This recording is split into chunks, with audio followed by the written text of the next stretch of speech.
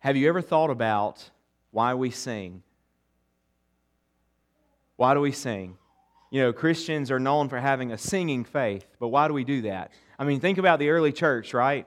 Think about the early church and how, you know, why is it that they didn't just decide to come together for maybe some Bible study, some prayer, and then call it a day?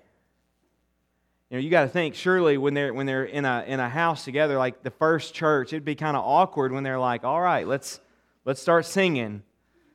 They didn't have a music leader. They didn't have any instruments. They just started singing. Like that had to be kind of awkward. But I want you to know that I've actually been keeping a secret from you guys. I don't know if you know this or not, but I'm actually really good at singing. So good that I actually had a chance to lead worship with Elevation Worship. Take a look. And there's a lot of you out there, most of you probably know who Elevation Worship is, but for those of you who don't know who that is, I also had a chance to sing with the Gaithers.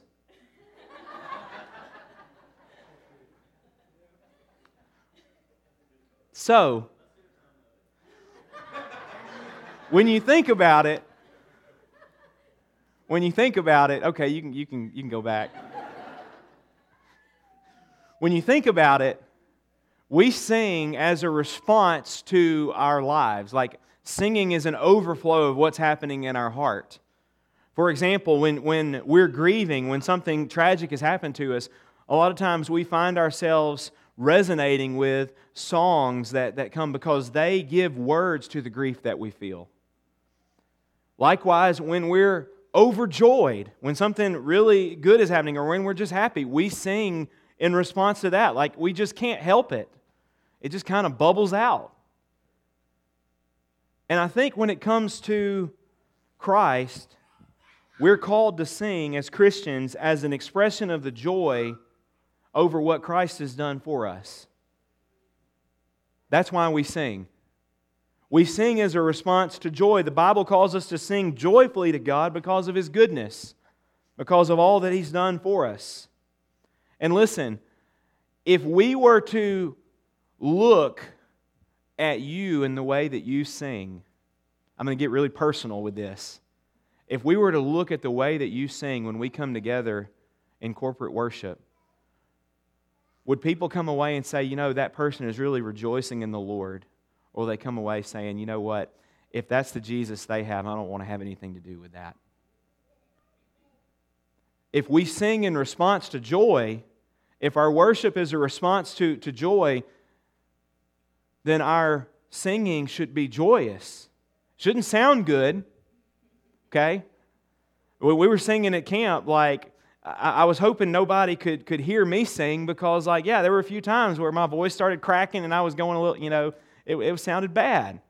But it's a response to joy. And in Philippians 3, where we're going to be this morning, Paul calls the Philippian church to rejoice in Christ, to pursue joy in Him. He reminds them that their salvation is not based on their performance. And he reminds them, he shows them that their joy comes from treasuring Christ above all things. And I think this is a message that's not just for the Philippian church, it's a message for us today. We should rejoice in Christ because He saved us, because He's become our supreme treasure. So let's go to the text and read Philippians chapter 3, starting in verse 1. Finally, brothers, rejoice in the Lord. To write the same things to you is no trouble to me and is safe for you. Look out for the dogs, look out for the evildoers, look out for those who mutilate the flesh. For we are the circumcision who worship by the Spirit of God and glory in Christ Jesus and put no confidence in the flesh, though I myself have reason for confidence in the flesh. If anyone else thinks he has reason for confidence in the flesh, I have more. Circumcised on the 8th day, of the people of Israel, of the tribe of Benjamin, a Hebrew of Hebrews, as to the law, a Pharisee, as to zeal, a persecutor of the church, as to righteousness under the law, blameless. I want you to hear what he says. But whatever gain I had, I counted as loss for the sake of Christ. Indeed, I count everything as loss because of the surpassing worth of knowing Christ Jesus my Lord. For His sake, I have suffered the loss of all things and count them as rubbish, in order that I might gain Christ and be found in Him, not having a righteousness of my own that comes from the law, but that which comes through faith in Christ, the righteousness from God that depends on faith, that I may know Him and the power of His resurrection, and may share His sufferings, becoming like Him in His death, that by any means possible I may attain the resurrection from the dead. Father, as we approach Your Word that You inspired the Apostle Paul to write,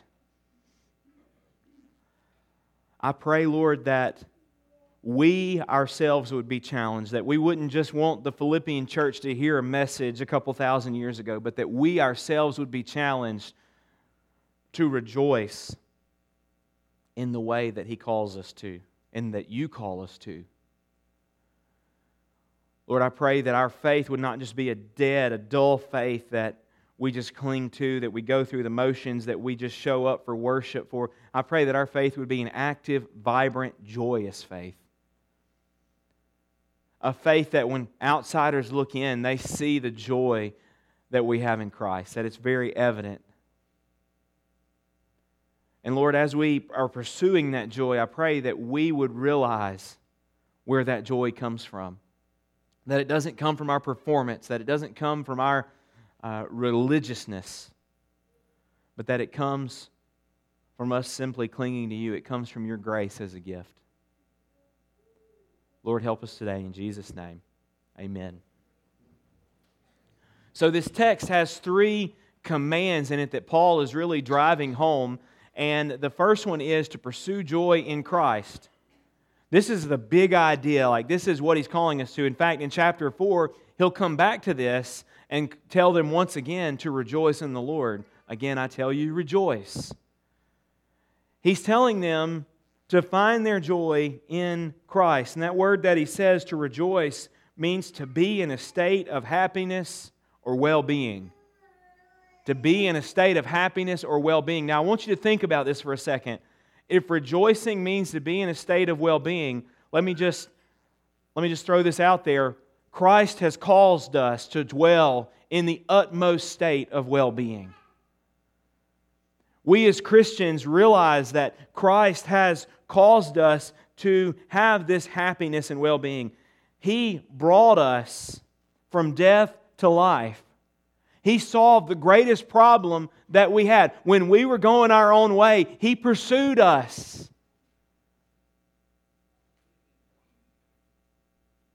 We have reason to celebrate. We have reason to rejoice. And as Christians, Jesus brings us deep, abiding joy no matter what circumstances we face. So Paul writes to the Philippians and he says, rejoice in the Lord. He's given us every reason we need to rejoice. We don't have to manufacture this joy. We don't have to go search for it. It's there for us in Christ. And I love what he says at the end of verse 1. He says, to write the same things to you is no trouble to me. So to write this to you, no trouble to me. But I love what he says next. It is what? Safe for you. It is safe for you. Paul knows that for this church that he's writing to, the safest place for them to be is for them to be in a place of joy in the Lord. To be in a place of joy in the Lord. That's why Nehemiah 8:10 says, the joy of the Lord is your strength. Psalm 37:4, delight yourself in the Lord, and He will give you the desires of your heart. It's a safe place to be. God calls His people over and over to be in that state of rejoicing. This is not something that's just optional. This is not something that's set aside for a select few group of Christians that are just happy people anyway. This is somewhere where He wants every believer to be. That's why George Muller said this. He said, I saw more clearly than ever that the first great and primary business to which I ought to attend every day was to have my soul happy in the Lord. What if we woke up every morning with that thought? Man, the biggest duty that I have for today, the best thing that I can have to start my day is not all these things that we normally fill it with, but it's to have myself happy in the Lord. He goes on to say, the first thing to be concerned about was not how much I might serve the Lord, but how I might get my soul in a happy state and how the inner life might be nourished. Matthew Henry, the great commentator, said, joy in the Lord will guard you from the empty pleasures the tempter uses to bait his hooks. Paul says this is safe for you. Rejoicing in the Lord is no trouble to me. It's safe for you because the safest place we can be as Christians is when our joy, our contentment, our happiness is in Him. It guards us against error. It guards us against sin. The empty pleasures that Satan uses to lure us and entice us when we're rejoicing in Christ, when our joy is in Him, when we're treasuring Him, those things don't mean anything to us. The things that normally get us when our joy is in the Lord, when we are just overcome with contentment and happiness in the Lord, we won't be lured and enticed by those things as easily. It's safe for us. Our spiritual health is based on how well we do this. You're not going to find a Christian who is doing really well in their walk with the Lord who is not joyful. You're not going to find it. Our spiritual health is based on how well we rejoice in the Lord. And so this is not a light issue. This is of the utmost importance. We often think that when we come together and worship, well, it doesn't really matter if I sing. It doesn't really matter if I'm apathetic. It really doesn't matter if I'm numb. But the reality is, it is of the utmost importance. Not because singing somehow magically does something, not because, this outward appearance of happiness. It's because when we are rejoicing in Christ, when we have our joy rooted in Him, there's something going on deep in our heart when we are content in Him. And so, we don't need to just put this on the shelf and say, well, every once in a while when I just happen to be happy, that's when I'll find my joy in the Lord. It's something that we need to pursue every day. But if you're like me, what do you do if you find that your joy and happiness in Christ is replaced by apathy and numbness? Right? It's good to talk about joy in Christ, and it's good to talk about rejoicing in Christ, but what do you do when you wake up in the morning and you feel dead?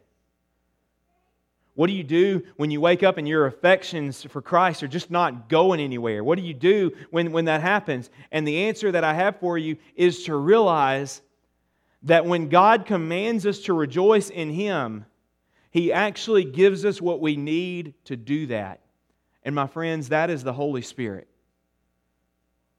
God doesn't just say, hey, I want you to just go and flip the switch of joy, because we don't work that way. We're not wired that way. But what God does is He wants us to come to Him and say, Lord, you know what? I'm going to be honest with you. Today I feel numb. Today I feel just dead on the inside. And Lord, I need You to move me. Man, if we were in that place, we would find that as fickle as we are, we would find that we have more joy than we've ever had before. We'll find that God answers those prayers.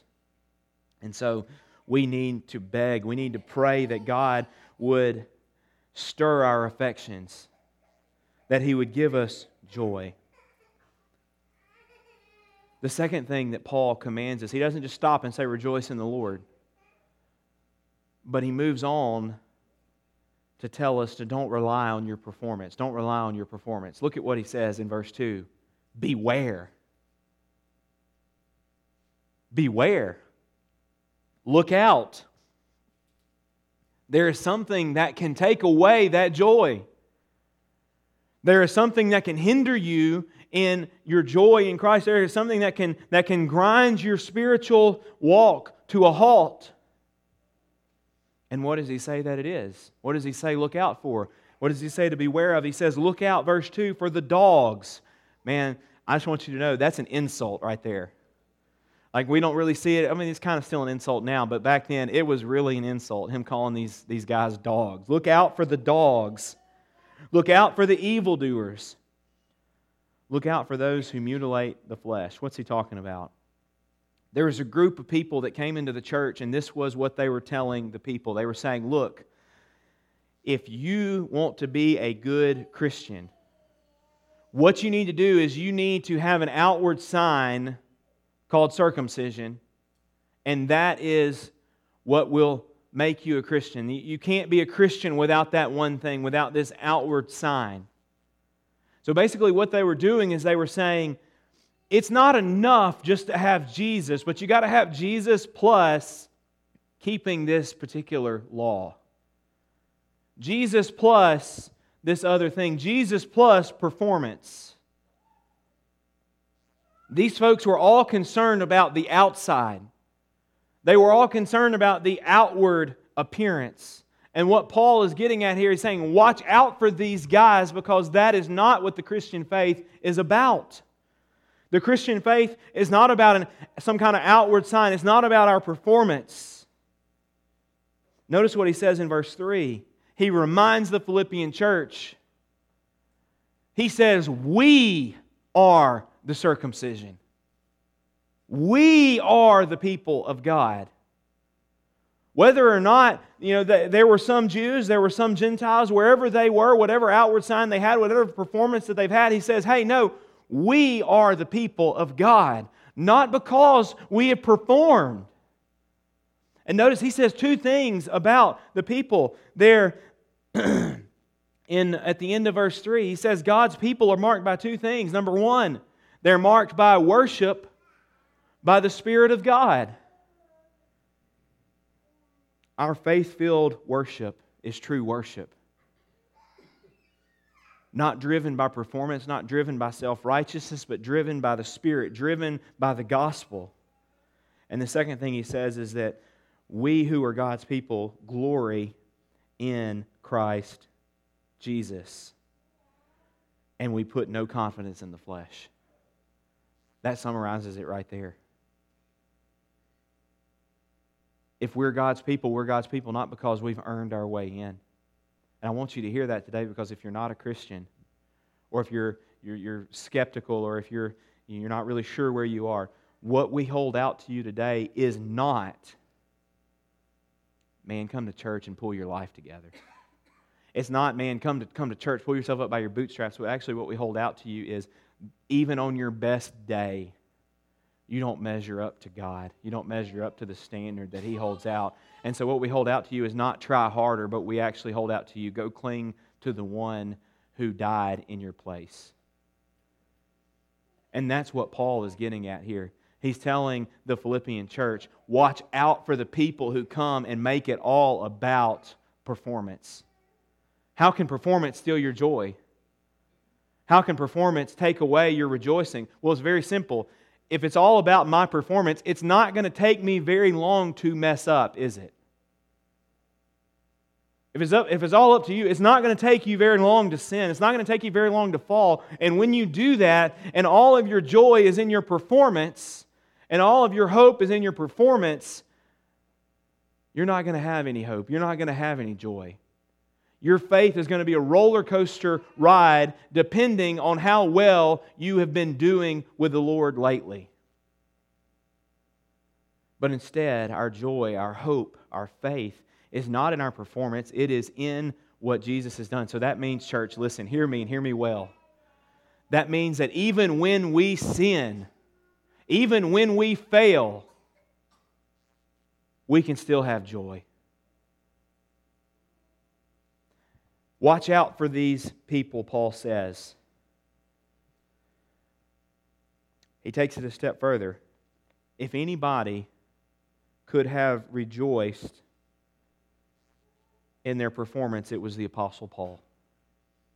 Look at his resume in verse 4. I mean, what an incredible resume of righteousness. Look at what he says. Though I myself have reason for confidence in the flesh, if anyone thinks he has reason for confidence in the flesh, I have more. I'll raise your bet. You think you're good because you've been circumcised? You think you're good because you're keeping parts of the law? Let me raise your bet. I have more reason. Circumcised on the 8th day, of the people of Israel, of the tribe of Benjamin, a Hebrew of Hebrews. If ever there was somebody who was Jewish, who was Hebrew, it was the Apostle Paul. As to the law, a Pharisee.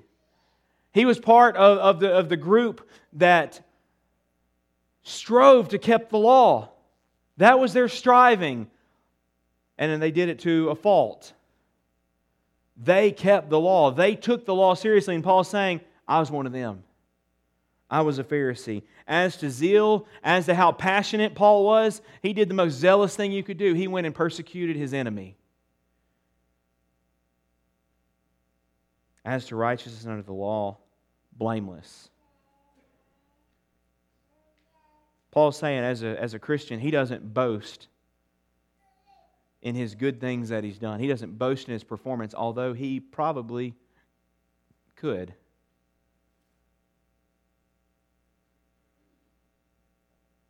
I wonder what our spiritual resume would have on it. Our resume might say morally pure. Our resume might say faithful in church attendance. Man, I come to Sunday school, I come on Sunday morning, I come on Sunday night, and I even come on Wednesday night. What is the deal? I'm here when the doors are open. I don't drink, I don't gamble, I don't party, I don't do drugs. I don't cuss. I don't hang out with the wrong people. I don't do all these things. But here's the reality. We can do all of the spiritual activities right. We can check all of the boxes, and at the end of the day, that does not amount to a hill of beans with our standing before God. Because even on our best day, even when we've got our stuff together, even when we had a quiet time every day for the last week, guess what? We haven't earned any brownie points with God because we even fall short even when we have it together. It's not about our performance. It's about His grace. And so we don't boast in our works. We boast in what Christ is doing in us. We don't say, look at us, look at me, look at how I've got it together. We say, actually, look at the one who is transforming me. A lot of times the church, it gets a bad rap because people look at the church and they're like, the church is just full of, it's like a museum for the righteous. It's where people go to put their good works on display, and I think that's not what the church is. It's not a place where we can go and see how good we are, how righteous we are, but rather the church is a place where we come and we put the emphasis on how sick we are, and we put the emphasis on the great physician who has healed us. So it's not based on our performance. Notice the third thing he says, the third command he gives us. Treasure Christ above all else. Paul pivots. Paul says, but whatever gain I had, I count it as loss. Indeed, he says, I count everything as loss. Why? Because of the surpassing worth of knowing Christ Jesus, my Lord. Paul's saying, all of these good performance things that I have, they're nothing. Why? Because I treasure Christ. I know Him. What does it look like to treasure Christ? Paul shows us. It's to experience Christ in such a way that everything else looks like loss in comparison. I mean, when Christ is our treasure, when we really value Him the way that we should value Him, even our best things that we treasure the most pale in comparison. That means that in our lives, money and property and things like that are loss compared to Jesus. That means that our appearance, our looks are lost compared to Jesus. That means that our friends, our family, lost when you compare it to Jesus. Our success, our jobs, our career, loss. As good as it is, we count it like it's loss when you compare it to Jesus. Our status, our education, all of these things, they're nothing by comparison to Him. So how do we treasure Christ above all things? How do we treasure Christ in these things? He's not saying go get rid of all your money, go disown all your family, go quit your jobs. He's not saying do that. What He's calling us to is to treasure Christ in these things. Each of these things, each of the gifts God gives us, they're given to us so that we can use them in such a way that shows that they are not our treasure, but Christ is. In other words, if you are given a good job, if you're given success, if you're given money, if you are blessed with these things, the point is for you to have it and use it in such a way that it's evident to the world that that is not your treasure, Christ is. Our family is given to us, our friends are given to us so that we can live with them in a way that shows they are not our treasure, Christ is. All of these things that we look at ourselves and say, man, I've got this going for me. This is good in my life. When it compared to Christ, it's barely anything. Church, that's what it means to treasure Christ. Don't go sell your stuff. Don't go get rid of your family. Don't go, get rid of all your friends. But rather, relate to each one. Use each one so that it would be clear to everybody that Christ is your treasure. And here's a test to know if we're doing that. In each choice that we make, is it evident that Christ is our treasure? Is it evident that we're pointing to somebody else? I love the way Paul puts it. He says, not just that they're lost. He says they're rubbish. They're dung. Here's his goal. He treasures Christ so much. This is his new goal in life. Not to pursue his performance, but it's to gain Christ through faith. Notice what he says next. For His sake I have suffered the loss of all things, count them as rubbish, in order, why? That I might gain Christ. The willingness to lose everything to follow Christ is a hallmark of Christian faith.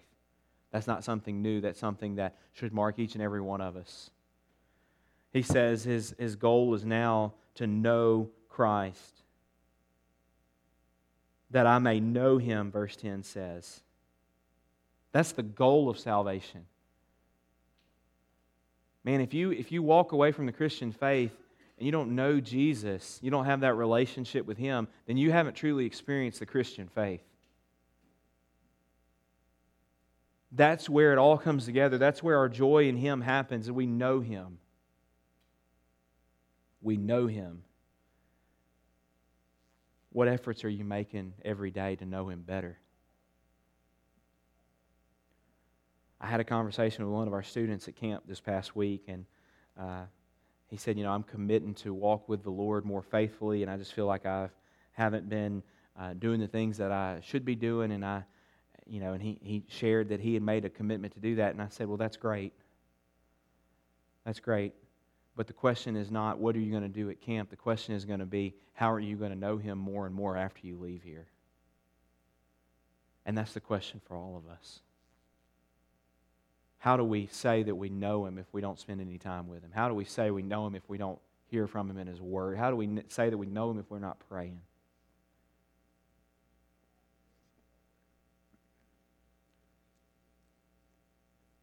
He doesn't just want to know Christ. He wants to know the power of His resurrection. He wants to know the same power that raised Jesus from the dead. He wants that power to transform him. He wants to be like Jesus in His suffering. That's going to happen when we know Him. We're going to be like Him. And that by any means possible, He says, I may attain the resurrection from the dead. Despite Paul's unshakable assurance that he is going to make it to the end, he is still striving.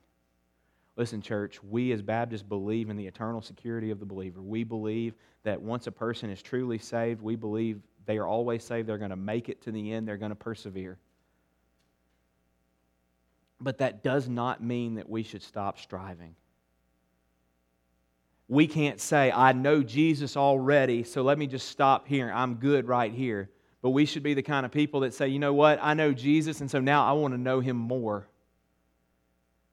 I've been married to Brittany almost 8 years now, and I can tell you that I know her more now than I did the day that we said I do.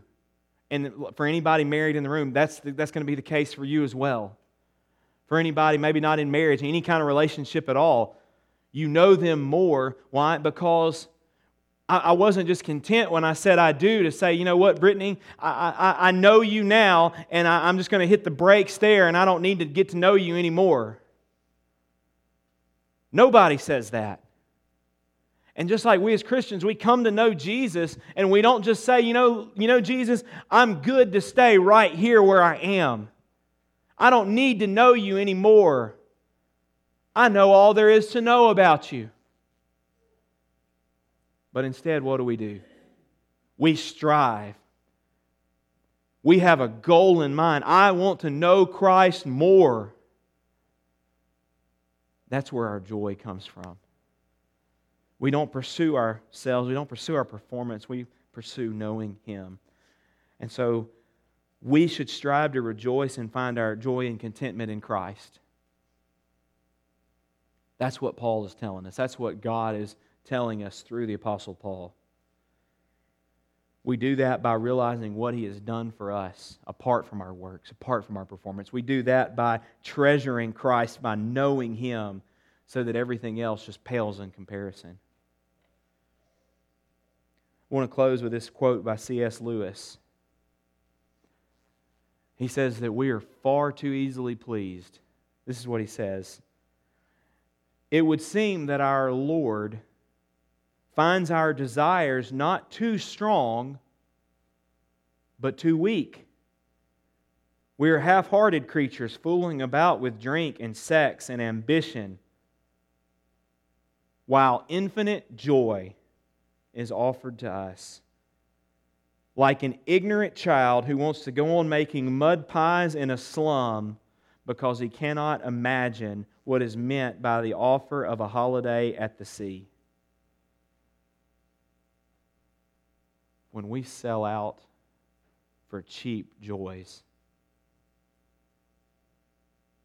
all we do to ourselves is we find that Lewis is right. We're just too easily pleased. So what do we need to do? Christian, what if you are here this morning and you say, I'm not rejoicing like that, like the Apostle Paul is? For you, I would encourage you, in just a moment, we're going to stand and sing. You stay seated, you stand up, you come to the altar, whatever you feel led to do. But examine your life. Examine each area of your life.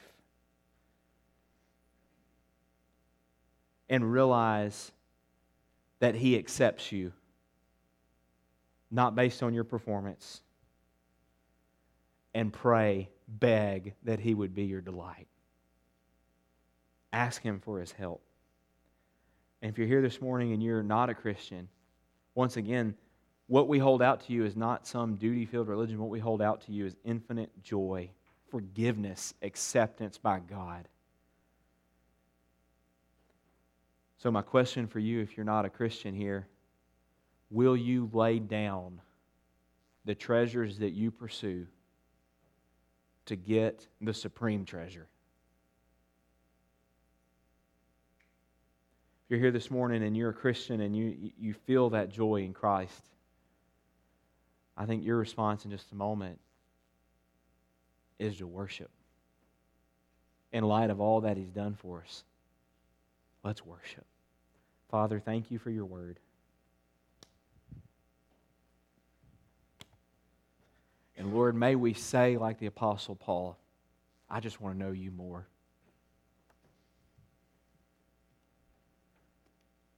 I just want to know You more, Lord.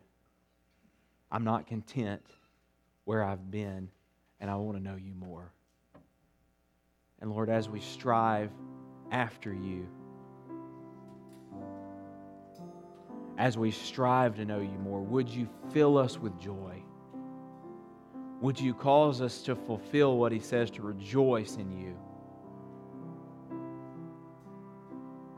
And Lord, let us be creatures that realize that we fall short every day. And Lord, even in our falling short, help us to see that it's not based on our performance.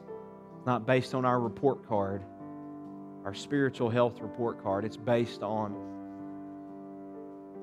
what you have done on our behalf, that you suffered and died in our place, and that all that we need to be in good standing with you, Father, you give us in Christ. So help us to rejoice. In Jesus' name.